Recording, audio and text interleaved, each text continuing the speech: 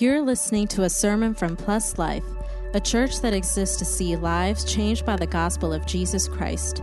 Our prayer is that you will be stirred in your heart and renewed in your mind as you hear the preaching of God's word today. Why don't you go ahead and tell someone the title of my sermon this morning, Wars and Rumors of Wars. There is an old idiom that I'm sure all of us have heard at some point in our lives that goes out of the frying pan and into the fire. This idiom refers to a circumstance where you finally get out of one bad situation only to end up in a possibly worse situation. And if you've been following current events in the recent months, I can't help but think that this idiom reflects what's happening in the world today. I mean, it was only a few weeks ago that the province finally lifted the mask mandates after 2 long years of dealing with the pandemic. But instead of things going back to normal, as we all know, just a little over a month ago, Russia stepped into Ukraine and started a war. And so now the focus has shifted from a pandemic to the possibility of a world war, and I can only imagine what it's been like for the Ukrainian people since then. Right? They went from the pandemic, and now they're having to deal with a war, and we're seeing some of the ramifications of that, of course. We've seen the gas prices go up, cost of living go up, inflation has been increasing over time. What's next, right? It seems like the world is getting worse and worse, and there's no end in sight for the problems that humanity is facing. Not only that, but the fear and the anxiety that is associated with it all. Right? Like the news stations in the past 2 years have been saying the pandemic, COVID, and the variants, all this. Now it's Russia and Ukraine and the war and all this. This fear is just overwhelming. And I'm sure parents and grandparents, you could probably relate to how I've been feeling in the midst of all of this. But it seems I'm always having to go to God with my fears of what kind of world my children are going to grow up in.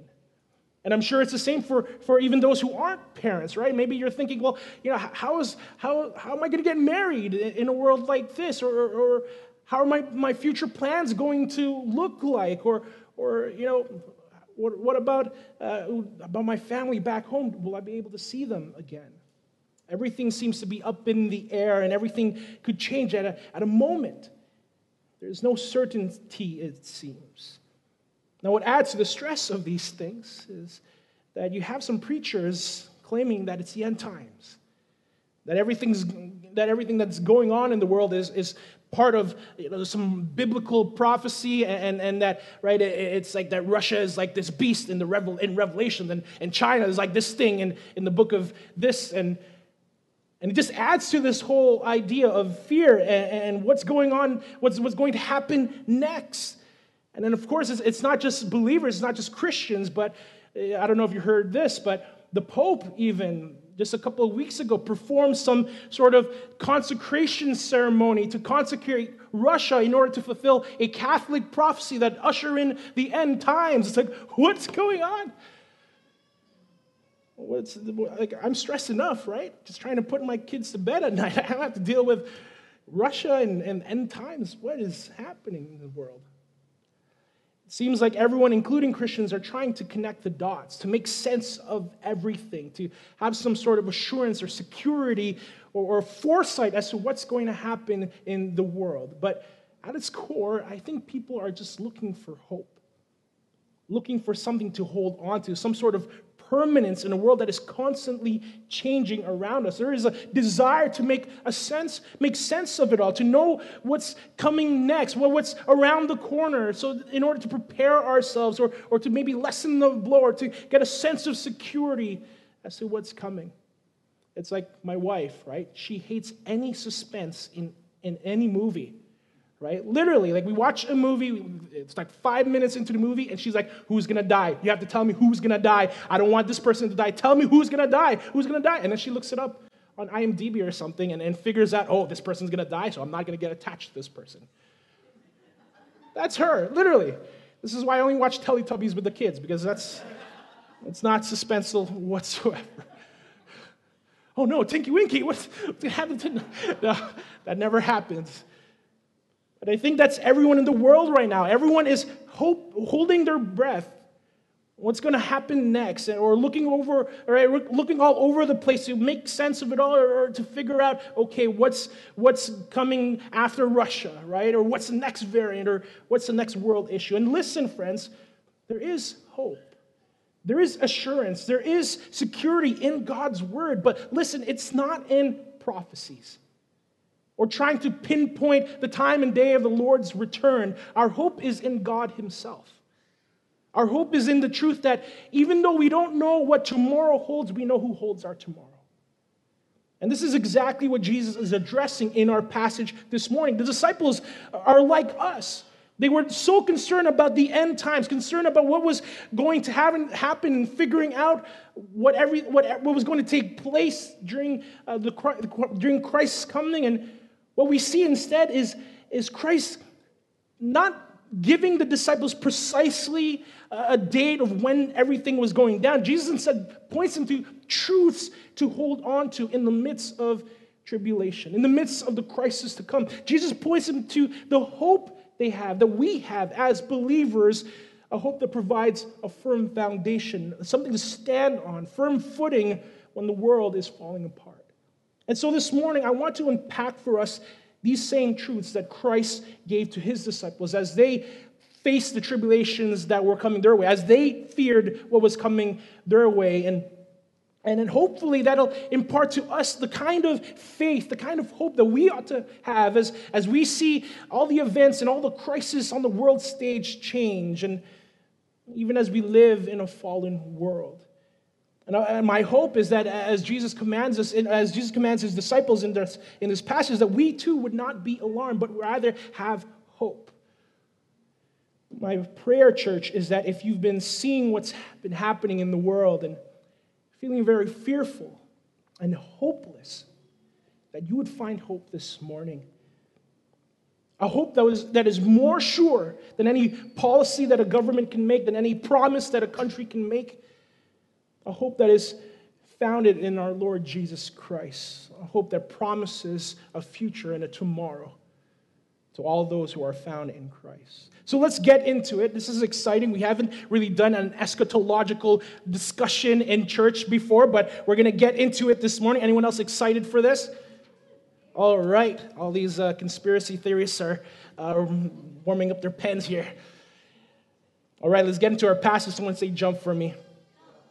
Similar to our passage last week, our passage this morning takes place just a couple of days before the Last Supper and after the triumphal entry. And I think that gives us a good indication of what Jesus is trying to do in our passage. He knows that he's about to go to the cross, be crucified, die, and raise again, and leave his disciples for a while. And so what he's trying to do in our passage is really impart some comfort, impart some hope to them to prepare them for the tribulation to come.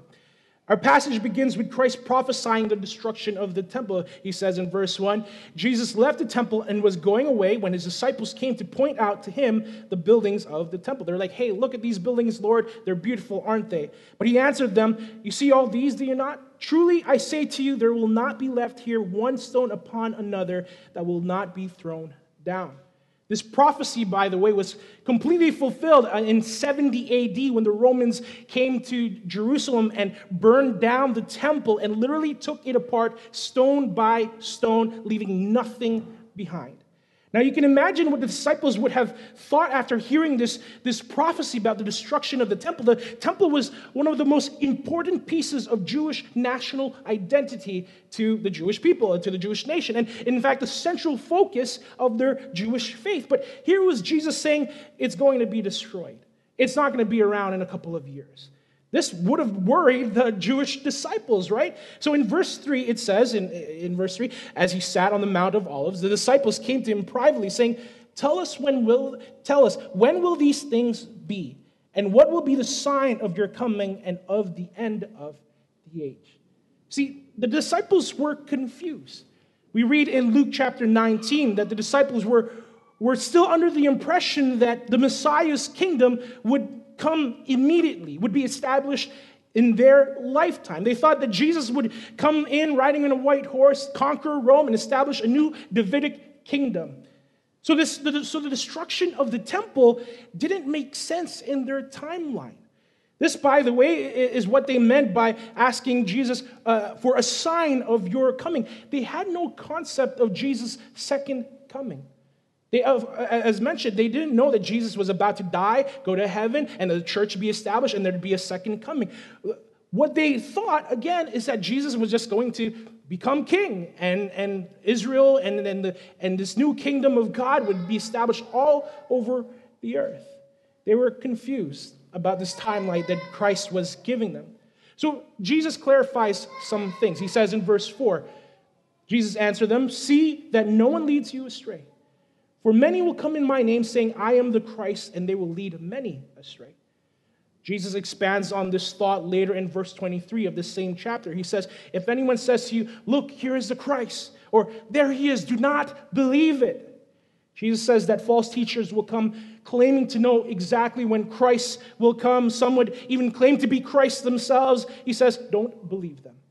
Now, just from that, there should be red flags whenever you hear a preacher saying, "Oh, Jesus is going to come 2023 on February 3rd, and this year or next year," right? Red flags, don't believe them. Because again, even later on in the passage, Jesus says, only the Father knows. Only the Father knows when the Son will come. And anyone who claims this secret knowledge is a false teacher. Don't believe them. Then Jesus says in verse 6, "And you will hear of wars and rumors of wars. See that you are not alarmed for this must take place, but the end is not yet." So now we get to the heart of why Jesus is telling all of this to his disciples. He says this, right? We just read it. "See that you are not alarmed." The Greek word there is thereo, meaning to be terrified, or more precisely, to be thrown into emotional distress. Jesus is clarifying these things. Jesus is clarifying these things to his disciples because he doesn't want them to be afraid. He doesn't want them to be fearful. Even if war breaks out, even if the world is in crisis, even if the world is falling apart, Jesus is saying, don't be afraid. See that you're not alarmed. He then gives us the reason as to why we shouldn't be afraid. He says it there, "For this must take place." Jesus is speaking the language of necessity. And not just necessity, but intentionality. There is a reason as to why all of these things must take place. There's a reason for this. Nothing is random. Nothing is by accident. Nothing is without purpose. Even war and the rumors of war, these things must take place. There's a reason for them. See, this is the first truth that Jesus is pointing his disciples to and pointing us to this morning. Our God is sovereign. Our God is sovereign. Jesus is taking the worst possible situation that could take place in the lifetime of these disciples. Wars and rumors of wars. Rumors simply meaning the threat of war or the possibility of war. And he's saying, don't be afraid because it's all part of God's sovereign plan, his sovereign will. The disciples, being Jews, were all too familiar with war. Technically, in Jesus' day, Israel was a Roman occupation, a nation conquered by Rome. There was regular attempts of trying to overthrow Rome. So they were all too familiar with war. And of course, the Jews of Jesus' day knew altogether what war brought. It wasn't just death. Of course, there was famine and displacement, a shortage of resources, separation from loved ones. Yet despite all of that, Jesus calls them and calls us to not fear. Do not be alarmed, because all these things must take place. It's all part of God's sovereign will and purposes. Church, we must remember that God is in control. He's in control of every minute detail in our lives and every grand scheme in the world.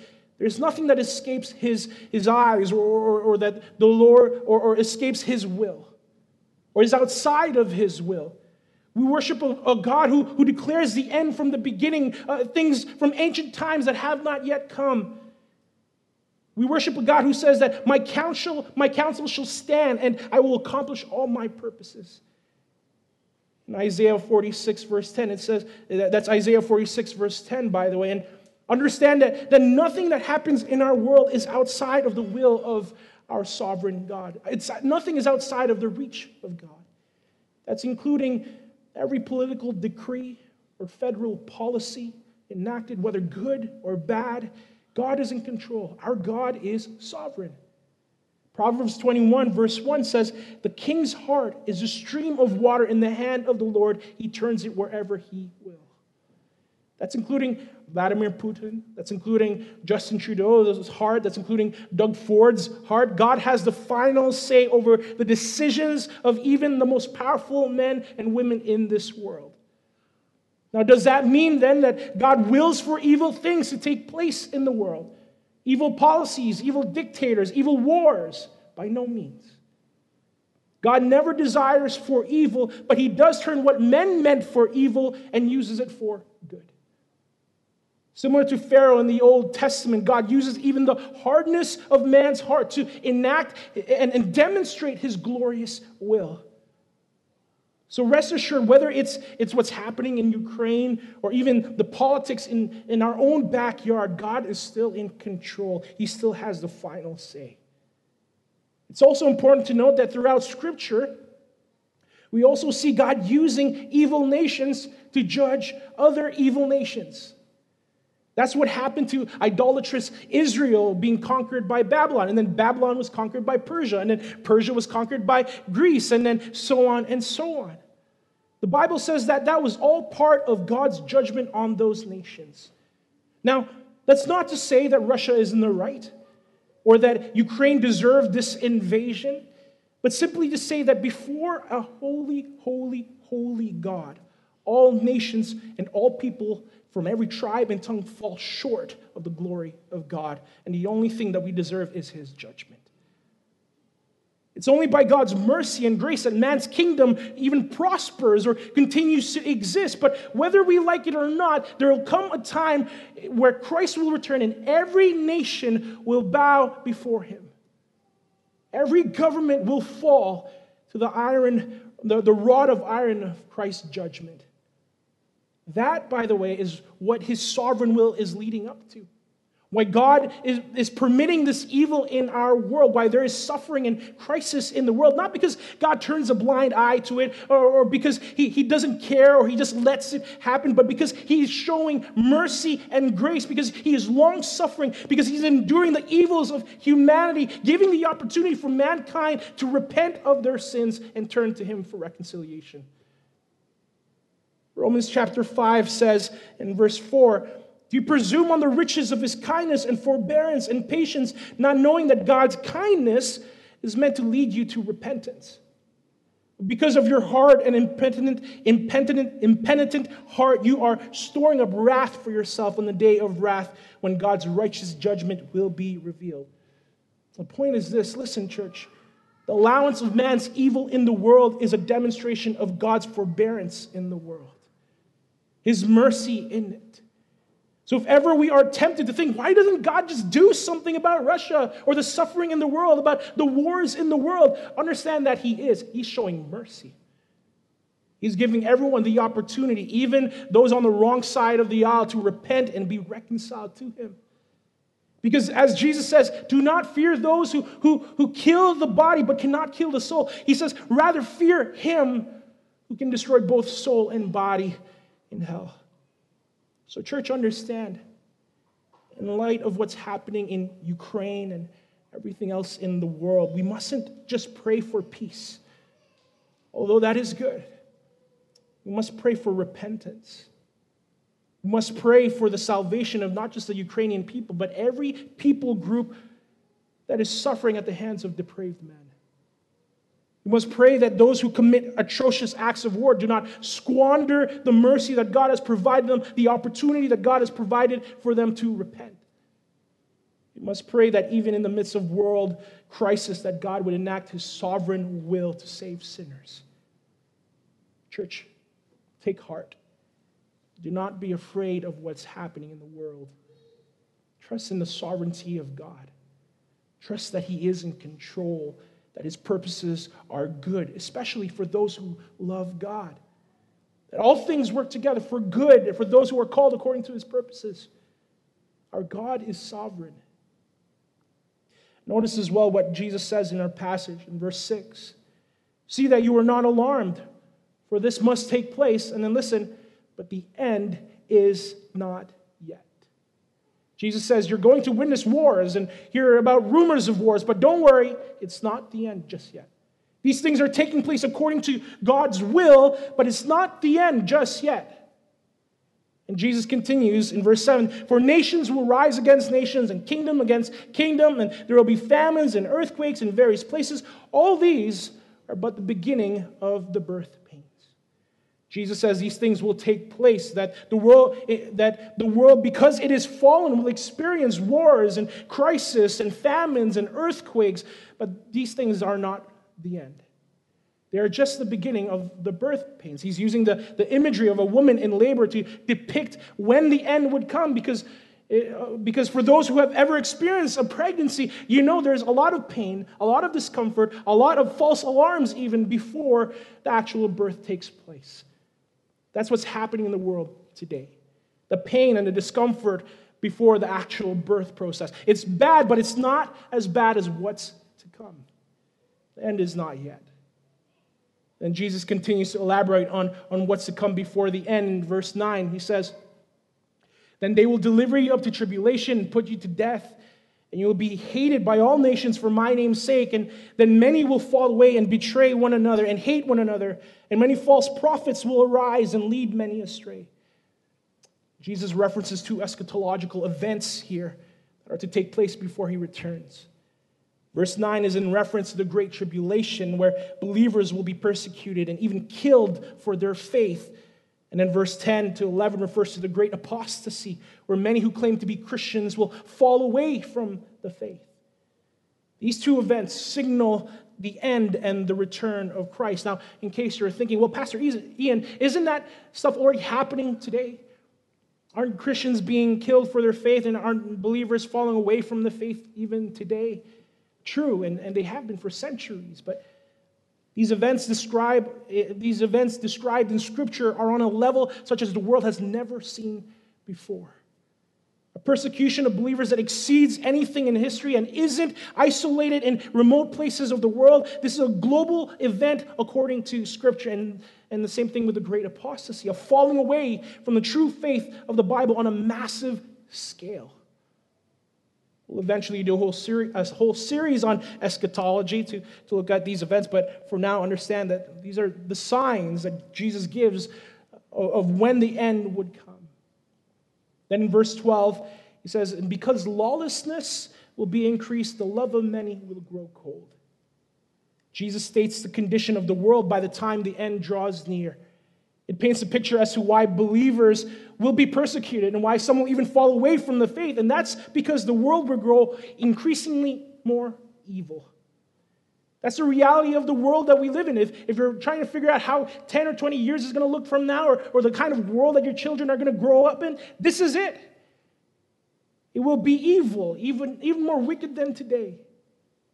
That's the timeline. The world will grow increasingly more lawless, meaning without morality, and as a result, the love of many will grow cold. The love of what? The love of God and the things of God. Because that's what happens when humanity goes further and further away from God. You love less and become more lawless. Later in the passage, Jesus equates this period of human history to that of the days of Noah. And if you know that story in Genesis 6, it says that every intention from the heart of man and every thought from the mind of man, it was continuously only evil. That's what it says in Genesis. There was no one seeking after God, no one obeying God. Their love for God had grown cold, and it will be the same in the last days.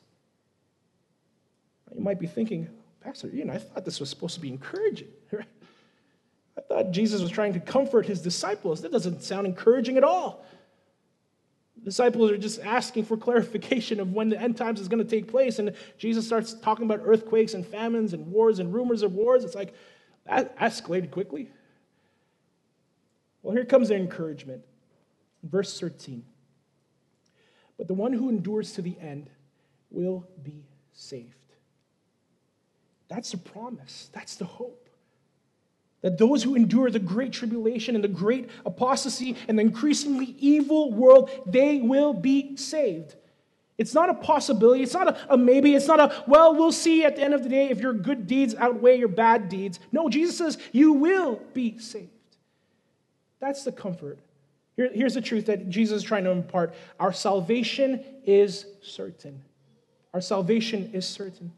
Now you might be thinking, well, Pastor Ian, there's a big requirement in that verse, right? It says that the one who endures. Well, what if I don't endure?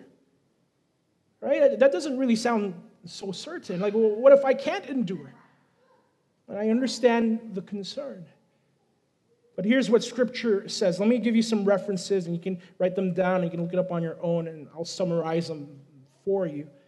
In 1 Corinthians chapter 1, verse 8, it says that God is the one who sustains us to the end and causes us to be guiltless on the day of Jesus Christ.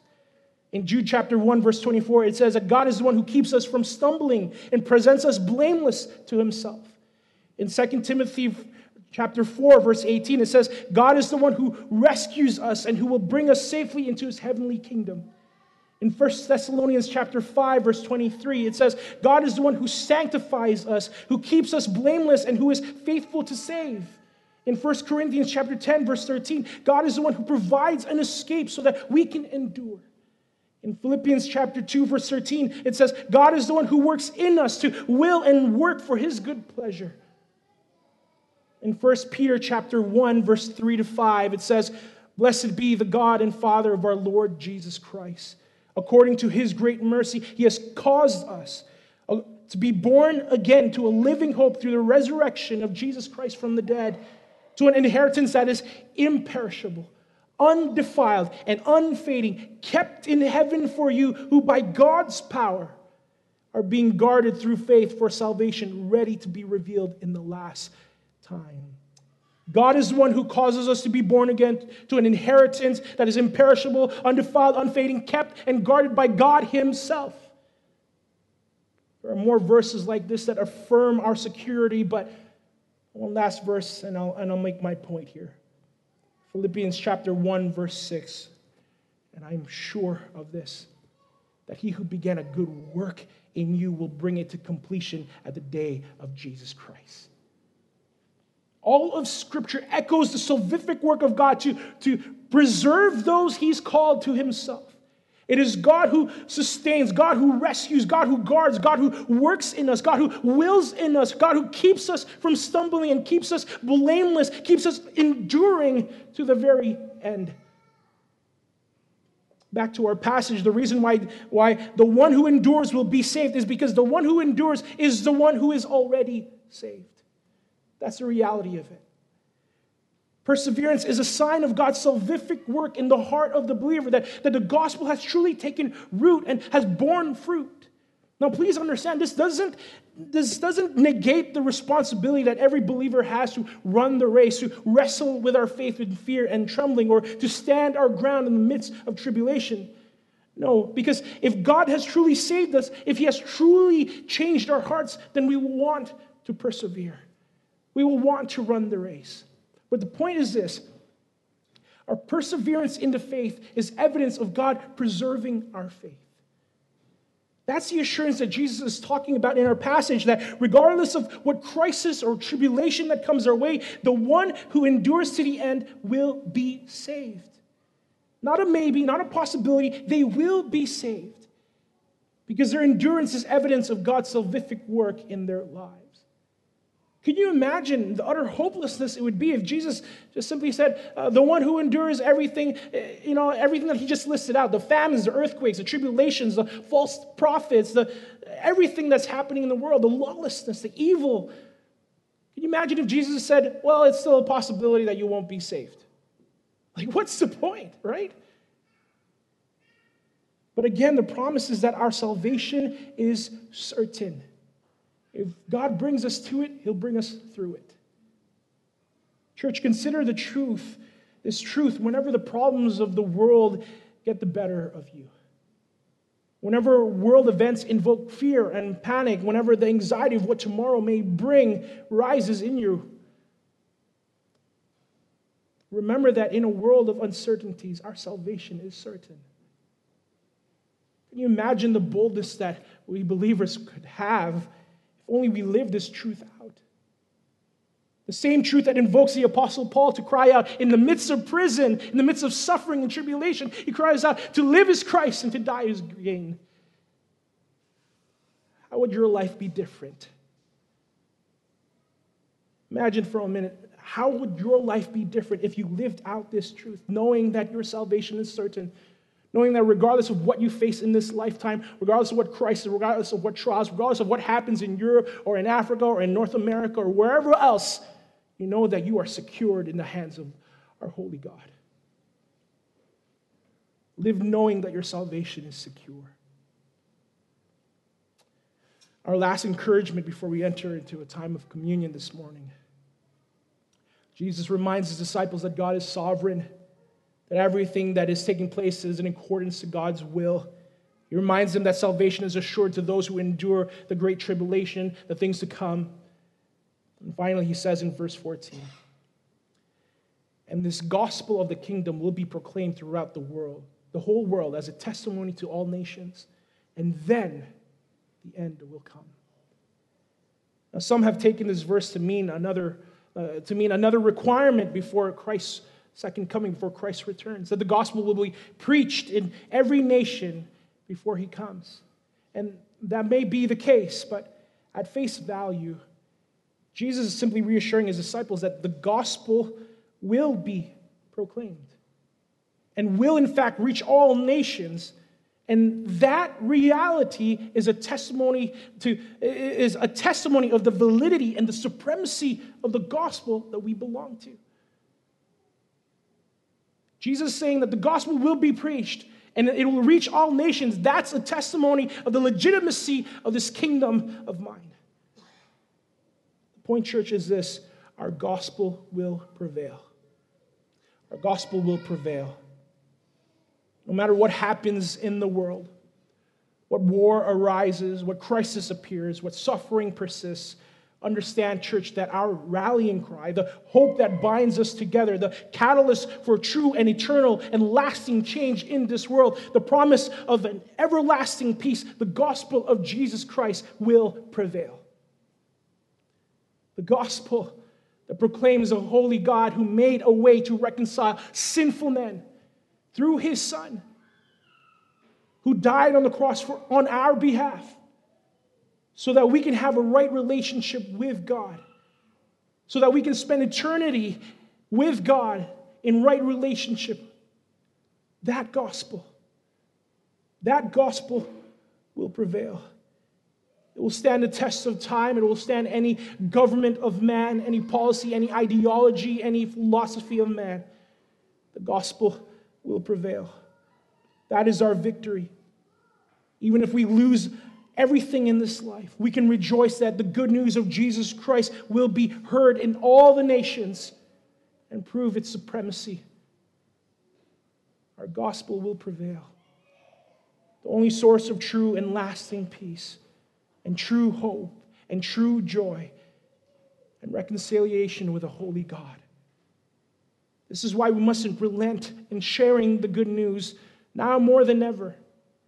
People must hear the gospel all the more in times of crisis. Again, our time is short. God is showing mercy to the entire world, giving an opportunity for everyone to hear the good news of Jesus Christ before the end comes. This is why we must not be ashamed of the gospel. For as the Apostle Paul says, it is a power of God for salvation to everyone who believes.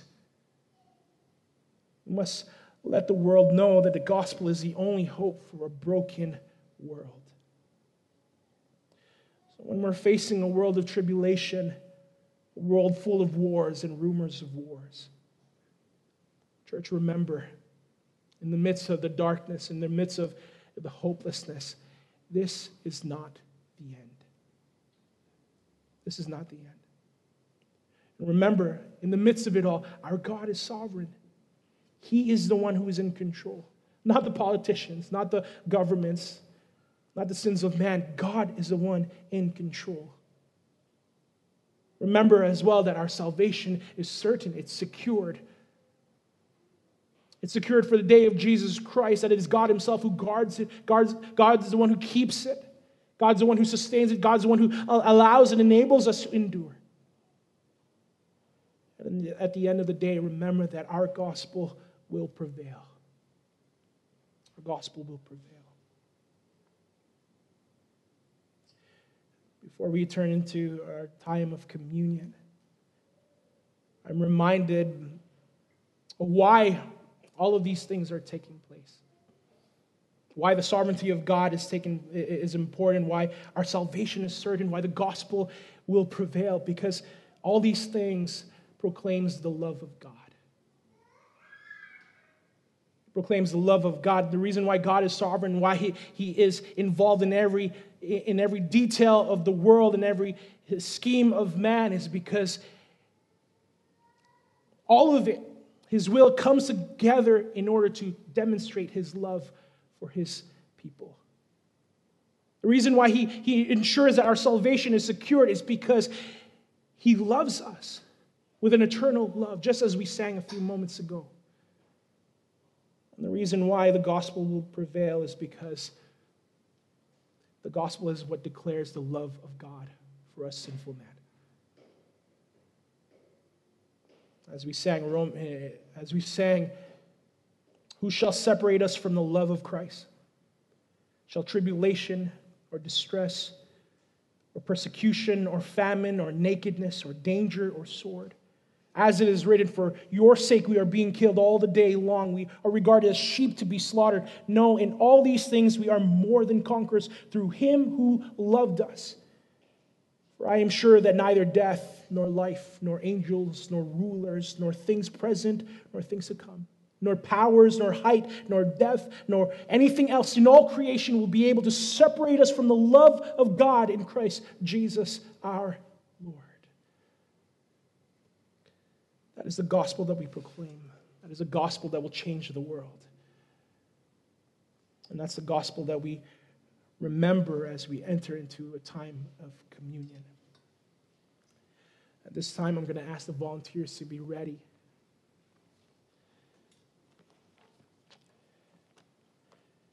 In 1 Corinthians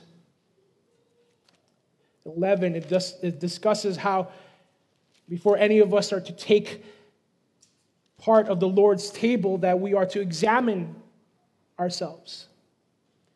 That we must discern whether or not we are truly part of the body of Christ. Or else drink judgment, or else eat and drink judgment onto ourselves. The idea here is that the Lord's table is for those who have identified with the death of Christ, who recognizes that Christ is their Savior, that Christ is the one who has taken their sin and has paid for it on the cross. And so at this time, I ask you to examine your own hearts. Examine it if you truly identify with the death, burial, and resurrection of Jesus Christ. If you truly identify as a believer in Christ. And if not, that's fine. We'd love to have those discussions with you of how that looks like, but as the elements come around, you can just kindly allow them to pass you by. At the same time, I would ask them, for those who are believers, to examine your hearts for any hidden sin.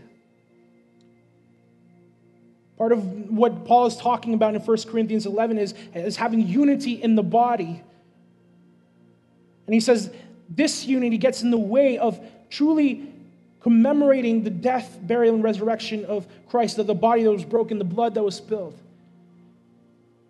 And so I invite you at this time to reconcile any sins with God, reconcile any hurts with brothers or sisters. Examine yourselves so that you would not eat of the bread and drink of the cup in an unworthy manner. Please take the time.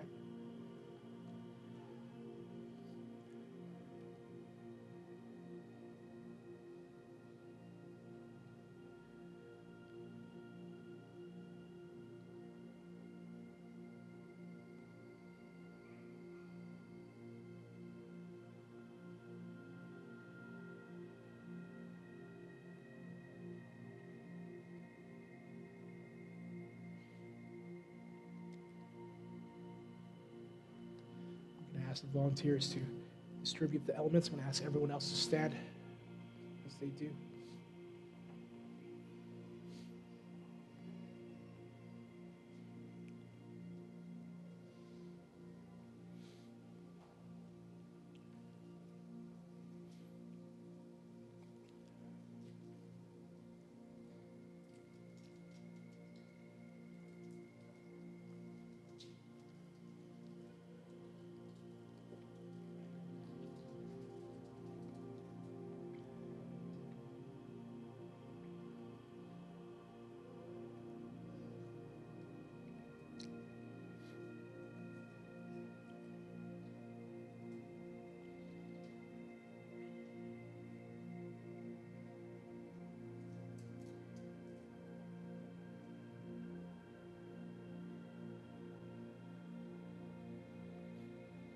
Let's pray.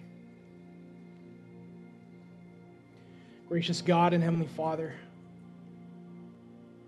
as we enter into this time of remembering the broken body and the blood that was spilled so that we could have a right relationship with you, I pray, oh God, that you would search us. You would find our hearts true and faithful to you. That God, you would remind us, that you bring real conviction once again in our hearts and the minds of the cost, oh Lord, of this relationship that we have with you. That you remind us, oh Lord, of the forgiveness that we have found in you. The love that we found in you. I pray that you'd be glorified, that you'd bless these elements, and that you'd move amongst your people during this time. Remind us once again of your gospel, the good news of Jesus Christ. In Jesus' name, amen. Paul says in 1 Corinthians 11, "For I received from the Lord what I also delivered to you. The Lord Jesus, on the night when he was betrayed, took bread. And we had given thanks, he broke it and said, 'This is my body which is for you. Do this in remembrance of me.'" Let's partake of the bread together.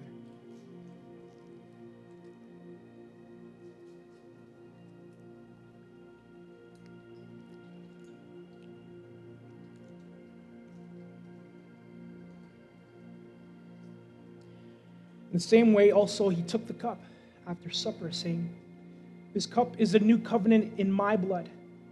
Do this as often as you drink it in remembrance of me." Let's partake of the cup together. "For as often as you eat this bread and drink the cup, you proclaim the Lord's death until he comes." Let's pray. Oh, gracious God and Heavenly Father, we are reminded, oh Lord, of the body that was broken for us. The body that was broken so that we would receive healing. The body that was broken so that, God, we could be restored, so that we wouldn't have to live broken lives. We're reminded of the blood that was spilled for our cleansing, for the washing away of our sins. The washing away of our sins to make us white as snow, to present ourselves before you holy and blameless, and with the righteousness of Christ. Oh Lord, I pray that you'd bring about the weight of the gospel on our hearts, that we would truly be convicted, but also rejoice, oh Lord, knowing that our salvation is secure, knowing that you have made a way, and knowing that, God, your gospel, the gospel that saves us, will be proclaimed in all the nations and will conquer. And so, God, we thank you for this great opportunity, this great privilege of coming together as brothers and sisters in Christ around the table and remembering your great love that you demonstrate on the cross. Lord, we praise you. We say that we love you. In Jesus' name, amen. Let's worship. Thanks for listening. We hope that you were blessed by the sermon today. If you would like to learn about the gospel or know more about our church, please visit pluslifepeople.com. Remember to subscribe for more content. Until next time, stay blessed.